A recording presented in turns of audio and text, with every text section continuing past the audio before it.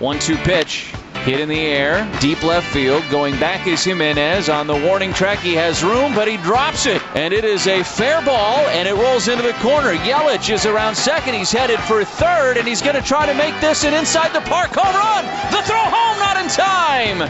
Yelich with an inside-the-park home run, and the Brewers have tied it at 2. Brewers 8, White Sox 3 on the south side of Chicago last night. Brewers 360, sponsored by Weniger Compressor. Joining us live, radio play-by-play man Lane Grindle on WTMJ on the First Midwest Bank Hotline.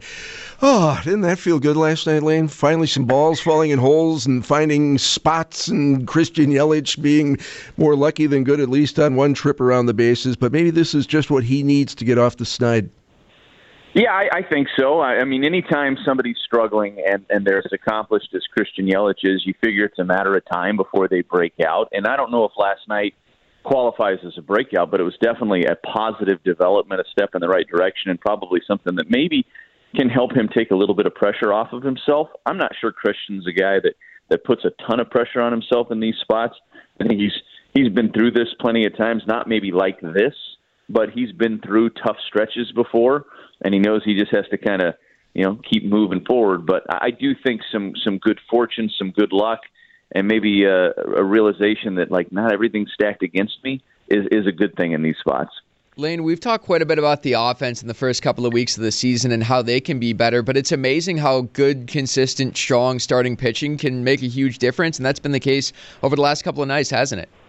Yeah, and, Brian, the last couple of years, what's been, the rallying cry from the fans at the trade deadlines, go get starting pitching, go get starting pitching. And the Brewers really felt like they had a lot of internal options that over time were going to be able to develop into really nice pieces for them in the rotation.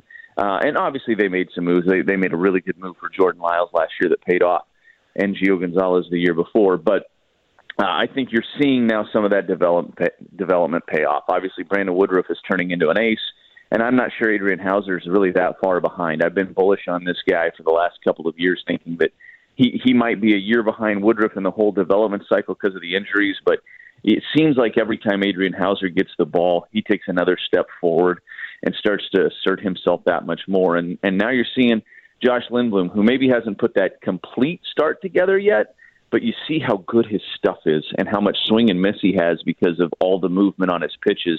And I really like the makings of this rotation. I'm excited to see what Eric Lauer can do tonight against the Reds as well. I think Lauer is another guy we haven't talked that much about, but has a chance to be a really quality left-handed starting pitcher for the Brewers. Lane, I'm curious where you stand on your level of confidence that we're actually going to finish this baseball season after what's it's been a tumultuous first couple of weeks, to put it lightly. Well, I'm an internal optimist, and so I always anticipate that we're going to get through it. I'll be honest with you, a week ago today, I was pretty nervous. I think we all were. I think it was a wake-up call to everybody.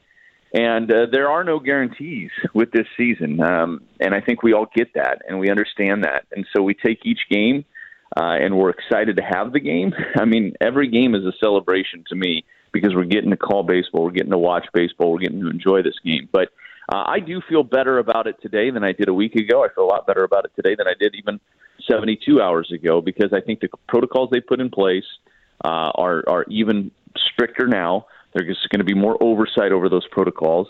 And I'm not sure everybody's going to be perfect, but I've also seen from the commissioner's office a real commitment to see this thing through. So hopefully we can avoid more situations like the Cardinals and Marlins for sure.